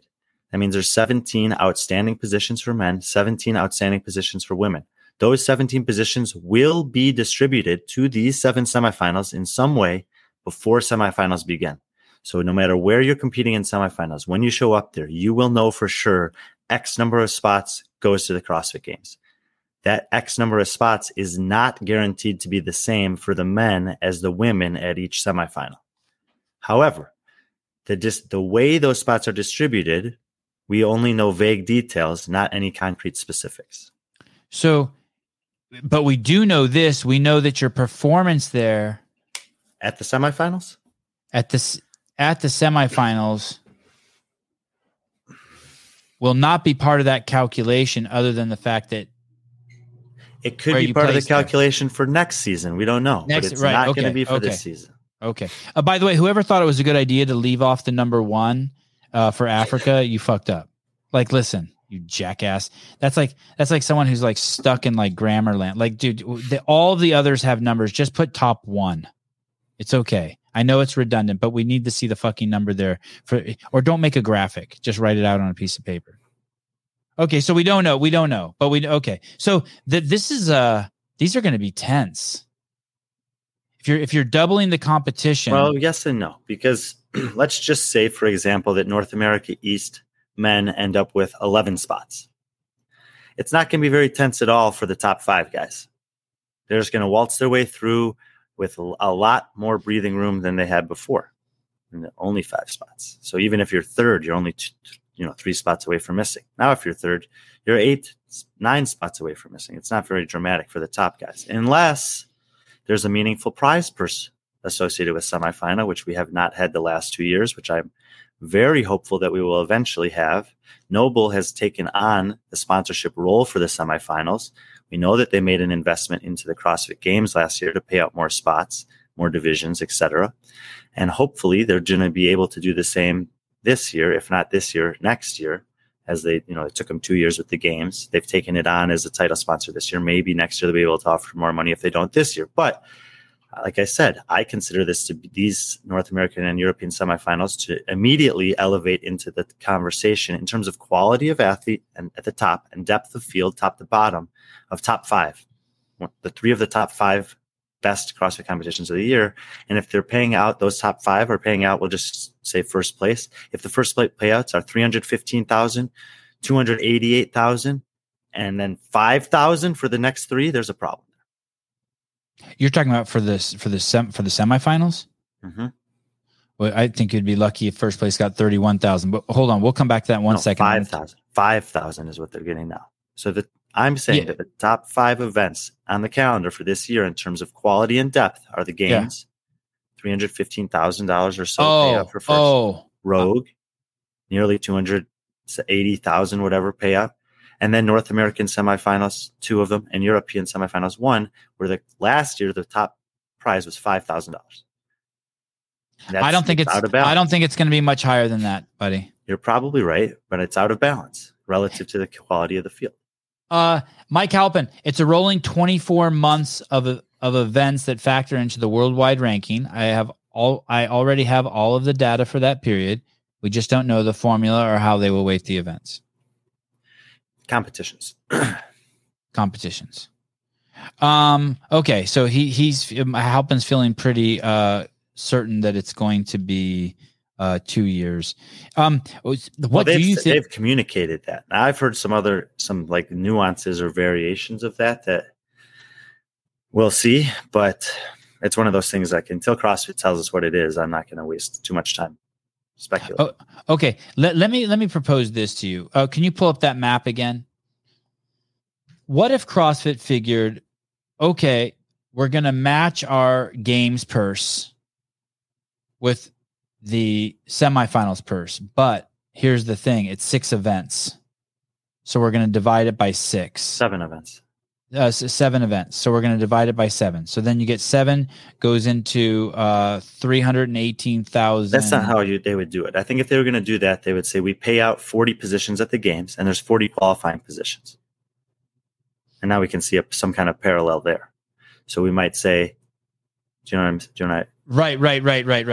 Okay. So then, I see what you're saying. So you might say across all of these semifinals, we have this many of money and we're going to distribute it to only the games qualifiers, meaning that the first place person at every semifinal might get the same. But if you're second in Africa and you only get 1 spot, you might get little to nothing. Yeah, I'm thinking this. I'm thinking you take that 318,000, you divide it by 7, and you get 40. What if they gave $40,000 for all the first place winners? Yeah, that'd be fine. What about ecstatic, second? Right? What about second, third, fourth, eighth? And you just go down and you divide. What if you match the semifinal purse to the games purse, but because it has to go to 7 locations, you just divide them all by 7? That would be pretty amazing. Maybe, right? But now you're talking about someone who's finishing 10th in Africa, 9 spots out of a games qualification spot that's earning the same amount of money as someone who's qualified to the games by finishing 9th in North America. West. So yeah. I think that it's okay, but again, these are all the questions that the CrossFit Games team should be having in conjunction with Noble and going through these scenarios and saying, okay, well, we want to pay out this number of spots at every semifinal, no matter how many game spots they get. Let's just say it's 3. Fine. So what's the minimum amount that we're going to pay for first, second, and third at each semifinal? Okay, what about the semifinals that are going to qualify 5 positions, 8 positions, 12 positions? Are we going to pay out every games qualifier? If we are, what's the minimum we want to pay them? What's the maximum we want to pay them? How much money do we have, and how are we going to distribute it? Hey, what if last year you're saying they gave 5,000, if they gave 10,000 this year for first, would you be pretty happy? That's doubling the amount of money. I mean, it doubles it relative to that, but it is still significantly lower than Rogue or Wadapalooza. Like the week before Dubai Fitness Championships, Yorgos Kervis won the Marbella Championships in Spain and won 12,000 euros. Yeah, but they're not putting on 7 events. They're not putting on 7 events. They're also not the CrossFit Games season. They're also not a qualifier to the games. They're also not one of the top events of the entire year in terms of caliber of athlete competing. And if you have one of the top events of the year in terms of caliber of athletes competing, why can't you get any money into that event? Fair question. You kept saying you said twice CrossFit in conjunction with Noble should talk about the prize money. And one of the things that I learned from watching Lauren Khalil's podcast with Decker and Chase is that the guy's name? Decker? Dex. With Dex and Chase yesterday was that this is the first time that the game sponsor is also the sponsor of all the semifinals. I didn't know that. I just always assumed Reebok when I was there sponsored all that shit. I guess I didn't pay attention to that. Are there implications to that? Like, does that maybe the prize money is even going to be less because Noble is going to be spread so thin? I don't know. I mean, I think Noble has been doing good things. They have taken their time in some regards, but I don't think they would do this without having, a well thought out plan. It sounds to me, based on the things I know about them, whether you like it or not, that they think 12 to 24 months ahead. So they've probably been wanting to do this pretty close, since at least a year ago, if not 2 years ago. And that there's hopefully a good reason why it's happening this year. It concerns me. I think the opposite. I think it's that they're having trouble getting sponsorship, but I have no proof of that.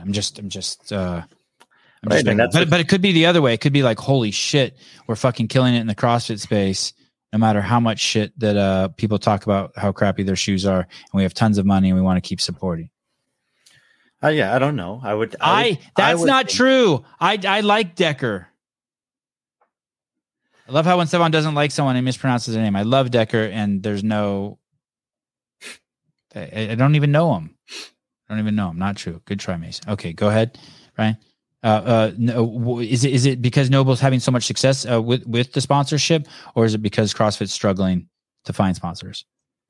It would be. I mean, it's hard for me to imagine that CrossFit would struggle to find sponsors for events that have that many top athletes at them. Okay. But it's an area I don't know a lot about. Elise Carr Rideau. I never mispronounce it. How would you say her name? Her name? I would love to know how to say her name. But you don't know? I don't know for sure. What about the Antarctican athletes? Don't we have aren't there supposed to be monitors for guys like that? I think he is one of the monitors. You don't even get a response for Brian like that. Okay, we talked about let me ask you this. What would you like to see? What would you like to see for promoting the games this year? What do you mean? What type of promotions would you like to see that would draw eyeballs to the semifinals? Like roughly, what kind of videos? What it's kind of follow up to that other question. What can we do to make it so more people are interested in coming to these events, watching them? You have an opinion on that? I don't know. I mean, I love going to CrossFit events. I used to go to a lot, a couple a year when I wasn't working at any. But you have to make it, like, if you're working adult with a family, like, you have to make that an intentional trip.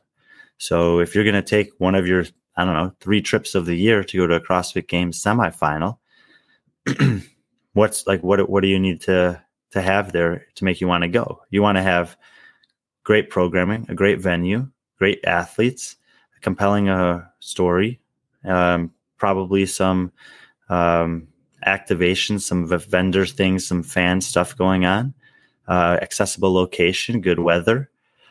I think that there's, we've checked the boxes on some of those for sure. A compelling story. That's what I like.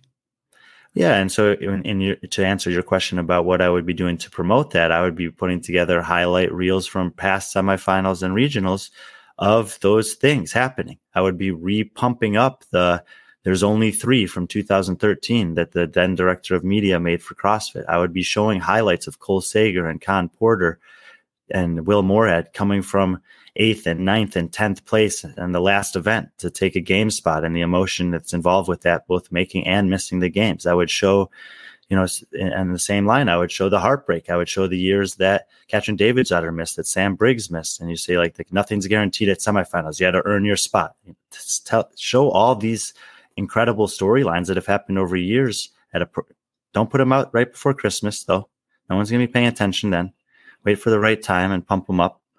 and get people going. And it's, after the holidays is not a bad time because they're already encouraging people to start planning. So you should have a marketing plan, a scheme that's going to be rolling out some of these storylines over the course of not the 3 months immediately before semifinals. You'll tell stories then, of course, but that'll be more focused on the athletes that are actually going to be there. The 3 months prior to that, January, February, March, you should be pumping up the stories from the past that would make people be like, holy shit, that was really cool. I want to be there if that happens again this year. I like what you're saying. You could put together a 1 minute video so easily talking about how Colt Mertens was lucky he made it last year. Will he make it this year? You can make a 1 minute video talking about how DeLugos got robbed. You can make a 1 minute video saying what's going on with Ariel Lowen. She's gotten lucky twice. Will she get lucky 3 times? Like just add some drama to it. You know what I mean? Show all these people 1 minute videos. You could even have a series and it's called like On the Line, and look at all the people who took 5th place. Just using all old content. Yeah. So fucking easy. Yeah. I'd like to see compelling stories that make me decide. And even if people don't like the videos, that's a powerful video. What about this? What about changing the price? Group affiliate discounts.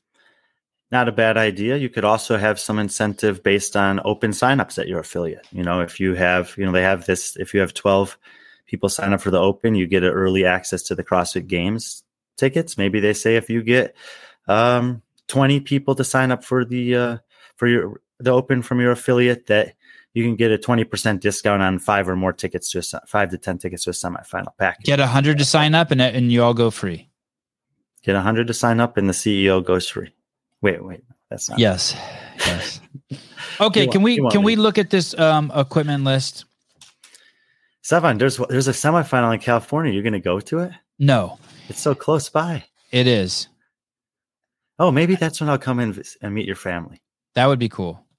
Like I swear to God, for like 15 seconds. No, that's too long. Like 5 seconds last night, I imagined myself at that semifinal. And then I was like, no fucking way. I think there is going to be a Turkish getup. And I think that J.R. Howell would agree with me. I think we ever seen a Turkish getup in a competition? Not that I know of. I think it's coming because I feel like I can see Adrian doing them in old videos. So a couple of things to keep in mind. Yeah. This equipment list, and I haven't watched any of the other stuff people have been talking about or writing about it, is for all online competitions in the CrossFit Games season in 2023. What does that mean? Tell me what those are. I need to write those down. That's a CrossFit Open for all divisions. So that means that these equipment could be distributed in some way across the adaptive, teenage, team, or there's no team in the Open, individual, and masters or age group divisions. Okay. Open. Okay. For quarterfinals, there are 3 rounds of quarterfinals. There's individual quarterfinals online, team quarterfinals the following week online, and then age group quarterfinals the following week online. So it could be in any of those. The next stage of the competition is semifinals. Individuals and teams will go to a live competition. So this equipment list becomes irrelevant for the individual and team semifinals, but it remains relevant for the age group and adaptive semifinals. The age group semifinals will qualify 10 per division to the games. The adaptive will qualify different amounts or none to the games and actually be the CrossFit Games, determining the champions for some divisions. So if you're in those adaptive divisions, this is the equipment list for your entire season. Otherwise, for the rest of the adaptive divisions and the age groups, it's through semifinals. And for the individuals and teams, it's through quarterfinals. Who is it for their whole season? Some of the adaptive divisions.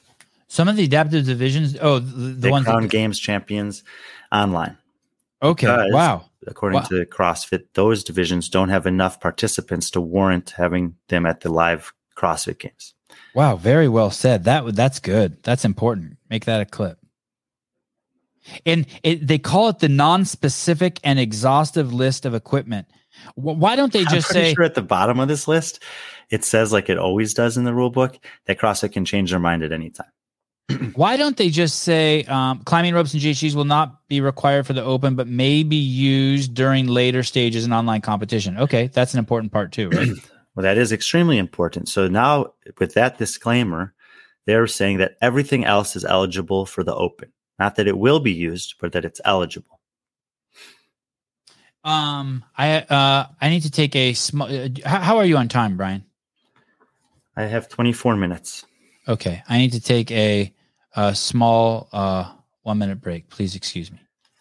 You don't even have to want to do CrossFit. You don't have to want to be a coach. You don't have to want to be a trainer. If you just want the operating manual to your body, it's not just Forging Elite Fitness. It's the operating manual to the human genome.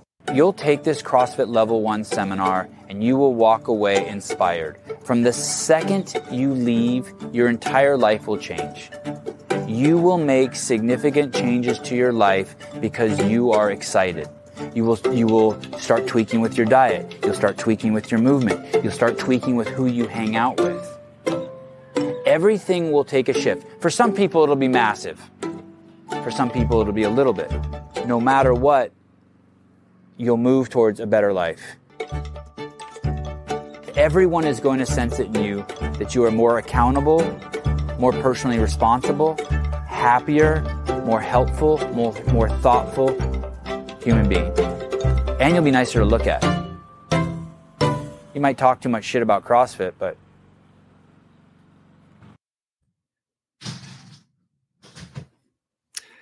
didn't quite make it, did he? Almost. You almost made it. You can't make this shit up. I jump out my door of this podcast studio, have my hand in my pants, just about to pull out the hefty Gotkins, and I look up and my stepmom's there admiring one of my fruit trees. So I had to run inside. Well, we played a very nice video while you were gone. Thank you. No, I wasn't farting or picking my nose, but I almost exposed myself to my stepmom. Okay. So I think maybe that's what she was hoping for.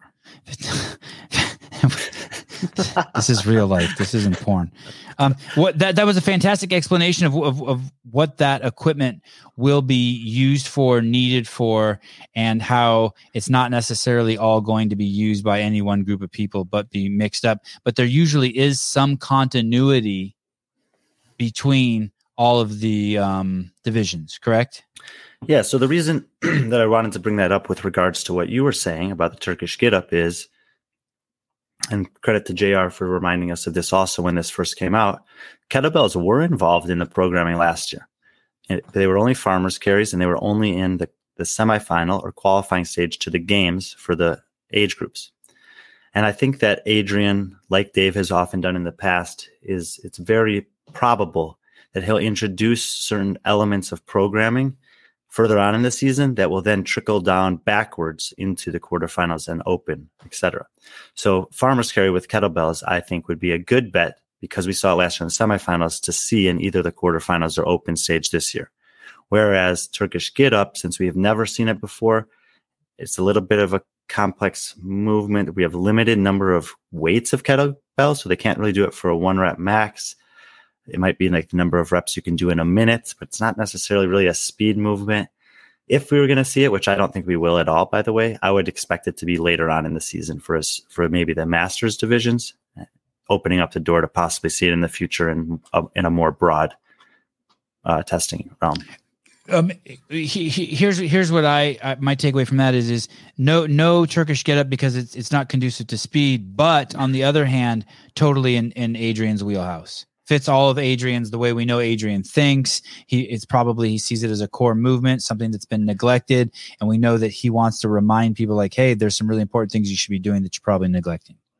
Yeah. If I were Adrian Bosman and I wanted to remind people of the Turkish get up, I would program it at the games so that it's very visual and it's like, hey, whoa, if I haven't been doing that, maybe I should be doing that. Just much like a press to handstand, not like a crossover double under. Let me ask you this. Could you see a strength event like we saw the sandbag, but it be Turkish get-ups, and we see them paraded out there one by one with increasing weights at the games? I mean, yeah, you could do something like that at the games for sure. Would you like that? I think I would like that. In concept, I like that. Yeah, I mean, I think you have to factor in a little bit of just a safety element. Like, and like there are a lot of questions you have to answer. If you're going to do a 1 rep max Turkish get up, for example, do you have to do it with both arms in order for it to count? Or can you only use your dominant arm and you get away with it, or dominant side of your body, really? What is Caleb? What is the max Turkish get up anyone's ever done? People have done them with an Echo bike, I think. That seems pretty heavy. That does seem pretty heavy and awkward as shit. So I don't think that there was see a Turkish get up in the programming this year anywhere other than the games. I think that there is a good chance that we see kettlebells used at multiple times.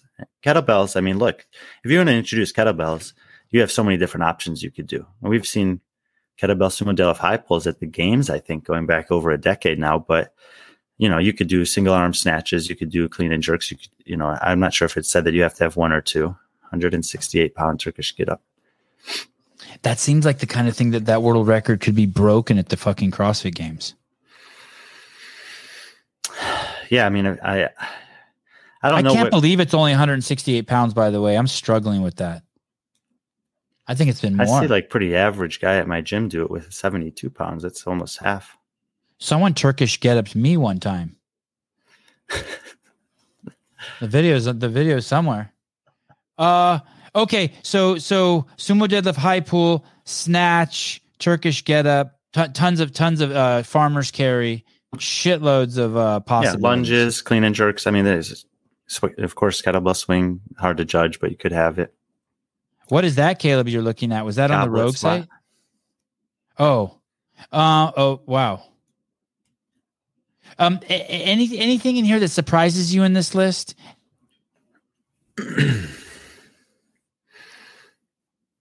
I don't know. Are we watching something? The one thing that I would still say, and we talked about this with regards to Zalos games because we decided to use a bike, and I've been talking about it for a couple of years. I do think, especially when you have multiple stages of testing for the season, and in some cases it being the entirety of their season still, but in other cases, even for the age groups where it's everyone but 10 athletes is eliminated in an online format, that it's okay to broaden the scope of testing within the monostructural domain. So we've had rowing forever, double unders forever. But in particular, I'm basically talking about machines. Like, are we ever going to see a ski erg or a bike of some kind be a part of the online programming for the CrossFit Games? And I think that the big red flag is, well, maybe not everyone has those, which is why I've consistently said, so put it out 2 years ahead of time. So if you say, here's the equipment list for 2023. By the way, for 2024, skiing is going to be an option. And for 2025, Rogue Echo Bike is going to be in play, or whatever it is. That should give plenty of people time to get those things. I think most people would be able to have access to them anyway. And it just gives them a little bit more diversity. Obviously, the shuttle run gives a little more diversity in that time domain that or programming domain that we now have as a possibility. But does your gym have all three pieces of equipment, the erg, the bike, and the rower? Mm-hmm. And I personally own one of each, and they're at the gym. Oh, no shit. We have 3 ski ergs, 3 C2 bikes, 12 rowers, and 12 echo bikes. And one of those in each category is yours? Mm-hmm. Do you let other people use it? Mm-hmm. Well, that's nice of you. That's weird that you own all those. Why did you buy those? Just try to maintain a healthy lifestyle. I know, but okay. I'm not going down that pipe. All right. What about the floor space, 25 feet? Does that guarantee that there's going to be shuttle run or handstand walk or something that requires more space? Before we ever had shuttle runs or handstand walking in the open, we had overhead walking lunge with a barbell.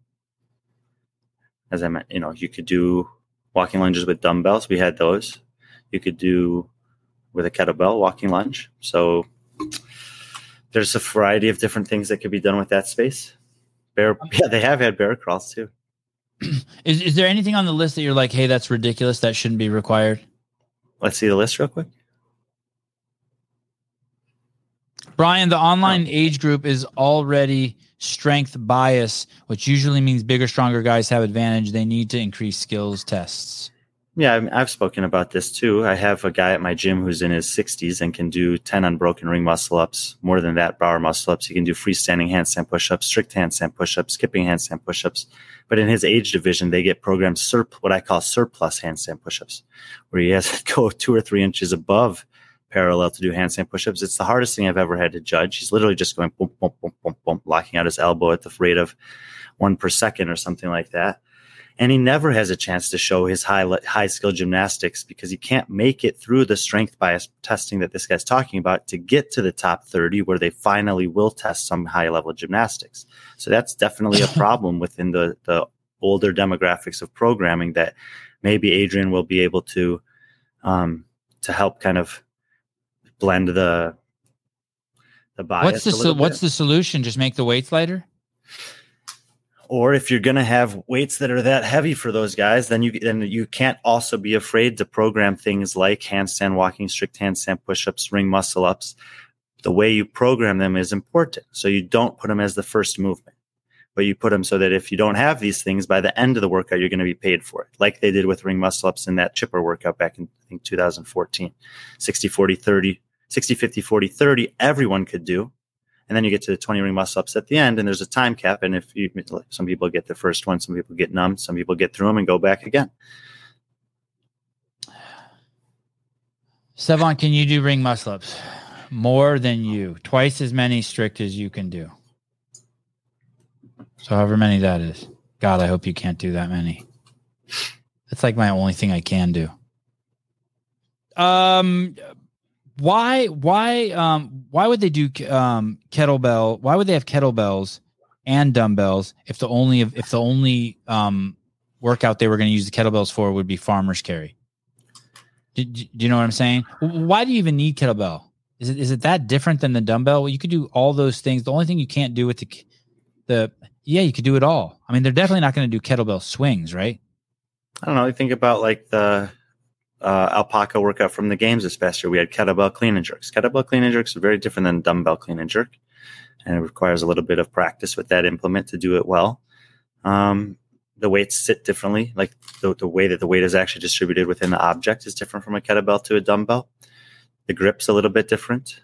So there's a lot of different. I think there's small variations, but also variations between those two things. Sometimes I think the kettlebell might just be a gimmick. I think I think the kettlebell is a phenomenal training tool. Is it the best thing to use for competition? I don't know. All right. Can you pull up the list one more time, Mr. Beaver? I want to say this. I think it's great to have the list of equipment put out early. As far as the locations and giving out that stuff, it's cool that it's out early. I don't think it's as necessary or deserves any sort of kind of like major props, because the truth is, I don't think, just making this up, I have no data on this, I don't think even half of the people who go to these events will even decide they're going to go until after the semifinals are even over. You mean after the quarterfinals are over? Once the semifinal rosters are announced. Right. Once the I don't know. I quarterfinals think are over. I think that's a little different than it was last year. I mean, one of the reasons why something like a Torian Pro in Australia would sell out so fast is because they know everyone's going to be there. Okay.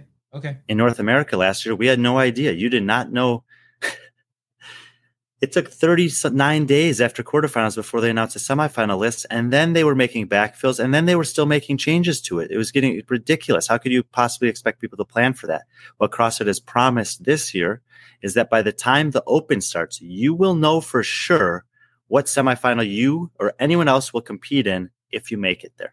Okay, I like that. Okay, you know what? I'll buy that. I'll give that a chance. So we just did the old horse and carriage thing. Which came first?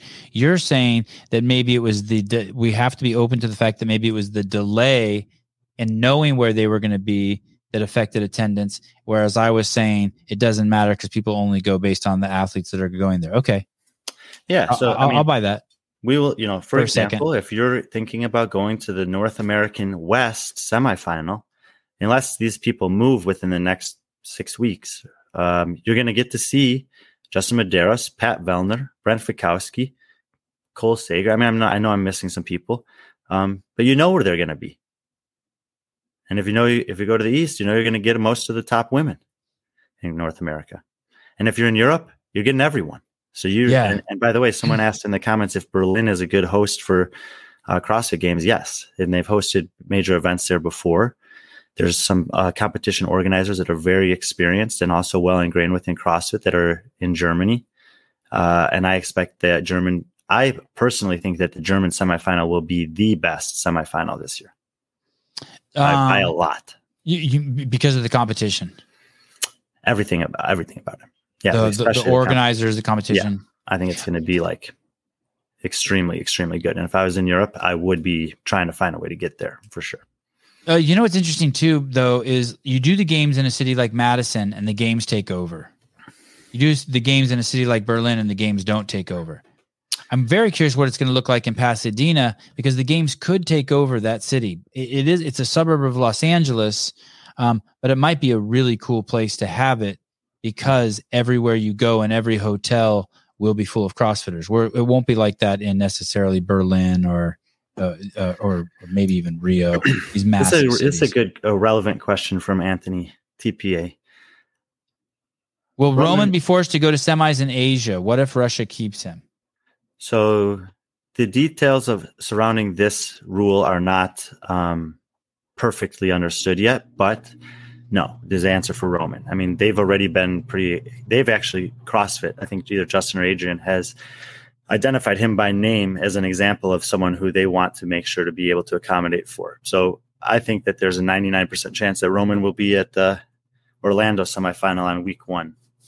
And so here's the thing, because you didn't ask me this earlier. That's the reason why I think that the distribution of the game spots this year is flawed. And I asked Adrian and Justin about this on a press conference. If it were me this year, I would have guaranteed every semifinal 1 game spot for the men, 1 game spot for the women, and the teams I don't have as strong an opinion about. Reason being, if Roman doesn't compete in Asia, you cannot make any argument to me outside of participation numbers, which I don't really put a lot of value in, that they deserve 2 spots on the men's side at the games. And I put something up on my Instagram the day they announced that, showing this. Additionally, if he is competing in North America, instantly the North American semifinal he's competing in should get an extra spot. And that spot should come from Asia, but it's not, because the only game spots that they've taken away to redistribute are from North America and Europe. They took 5 each from technically from the ones they got rid of altogether. And they kept the 3 in Australia or Oceania. They kept the 3 the 2 in South America, 2 in Asia, and 1 in Africa. But they've also introduced this ranking system that we don't know about. And so to me, it's like, it's year 1. Everyone gets 1. People have the opportunity to petition to compete in regions where they're not necessarily citizens based on these extraneous circumstances, which we know exist out there. And there are other athletes besides Roman that will have an opportunity to go through that petition process and be granted the ability to compete somewhere else. Everyone's complaining, Oceania needs more women. Not necessarily.